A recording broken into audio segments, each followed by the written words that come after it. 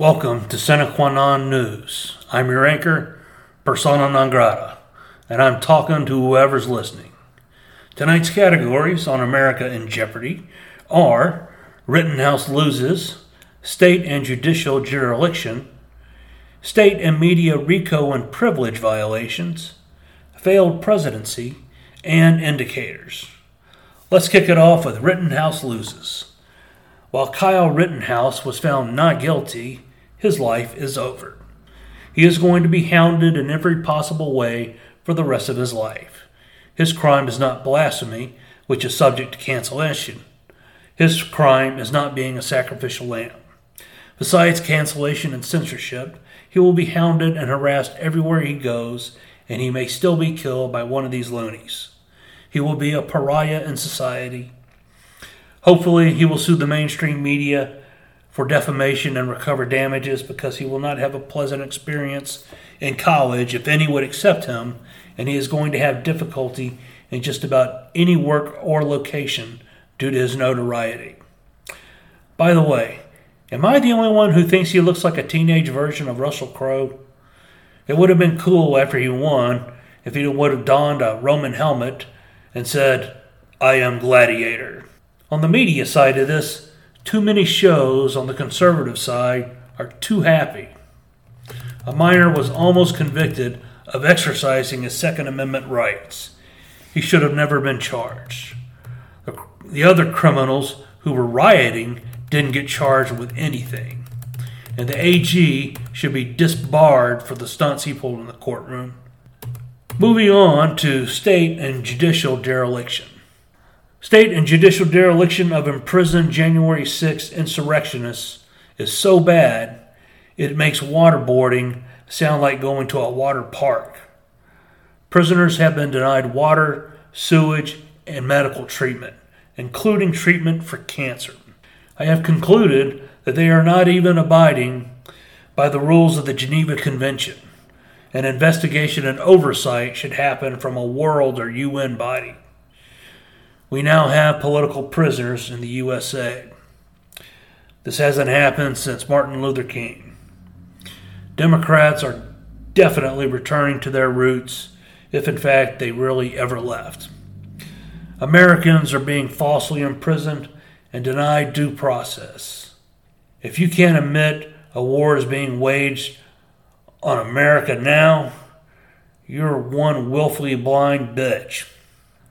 And our next category is state and media RICO and privilege violations. In that category, James O'Keefe's house and the residences of other employees of Project Veritas were raided by the FBI. The raid was ostensibly for the diary of President Joe Biden's daughter. Besides the diary, which Project Veritas had previously tried to give back to the authorities a year ago, the FBI seized all electronic equipment that included confidential communication to counsel and refused any opportunity to move the confidential information and protect it. The FBI told Mr. O'Keefe not to make the raid public, that it was confidential. Then the New York Times called Mr. O'Keefe to get his opinion on the raid, to which Mr. O'Keefe replied, "How did you know about the FBI raid? They told me it was confidential." A couple of days later, the New York Times released information that was confiscated for Project Veritas computers and phones, including, I think, privileged communications, with their lawyers. Interestingly enough, the New York Times is currently engaged in a lawsuit with Mr. O'Keefe and Project Veritas. Is your blood boiling yet? I can't even believe this crapola would happen in a banana republic.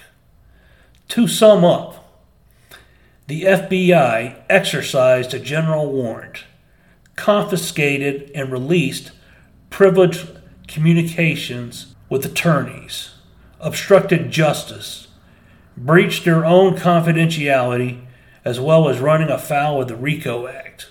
Taken together with how much information was leaked to CNN during the Russia hoax, I would have to say that the New York Times and CNN are arms of the FBI, or that they are state-sponsored media. And now it's hit the category of failed presidency. Joe Biden's failed presidency occurred when he failed to withdraw Americans in total from Afghanistan. Now, the true fact about America is Americans love a winner. We love winners, and we will not tolerate a loser. That is why his numbers have been in permanent decline ever since. He proved he was a loser then, and now seems intent on proving he's a serial loser. Unfortunately, that is a common problem among Democrats. Also, unfortunately, Republicans and conservative media won't make that case. Our final category is indicators. The way everything is going now, I feel the news should include some sort of threat level gauge. I only have two in mind. The same DEFCON levels they have for missile defense. They go from 1 to 5, where 1 is World War III and 5 is peace, and a rating used in describing situations in the military.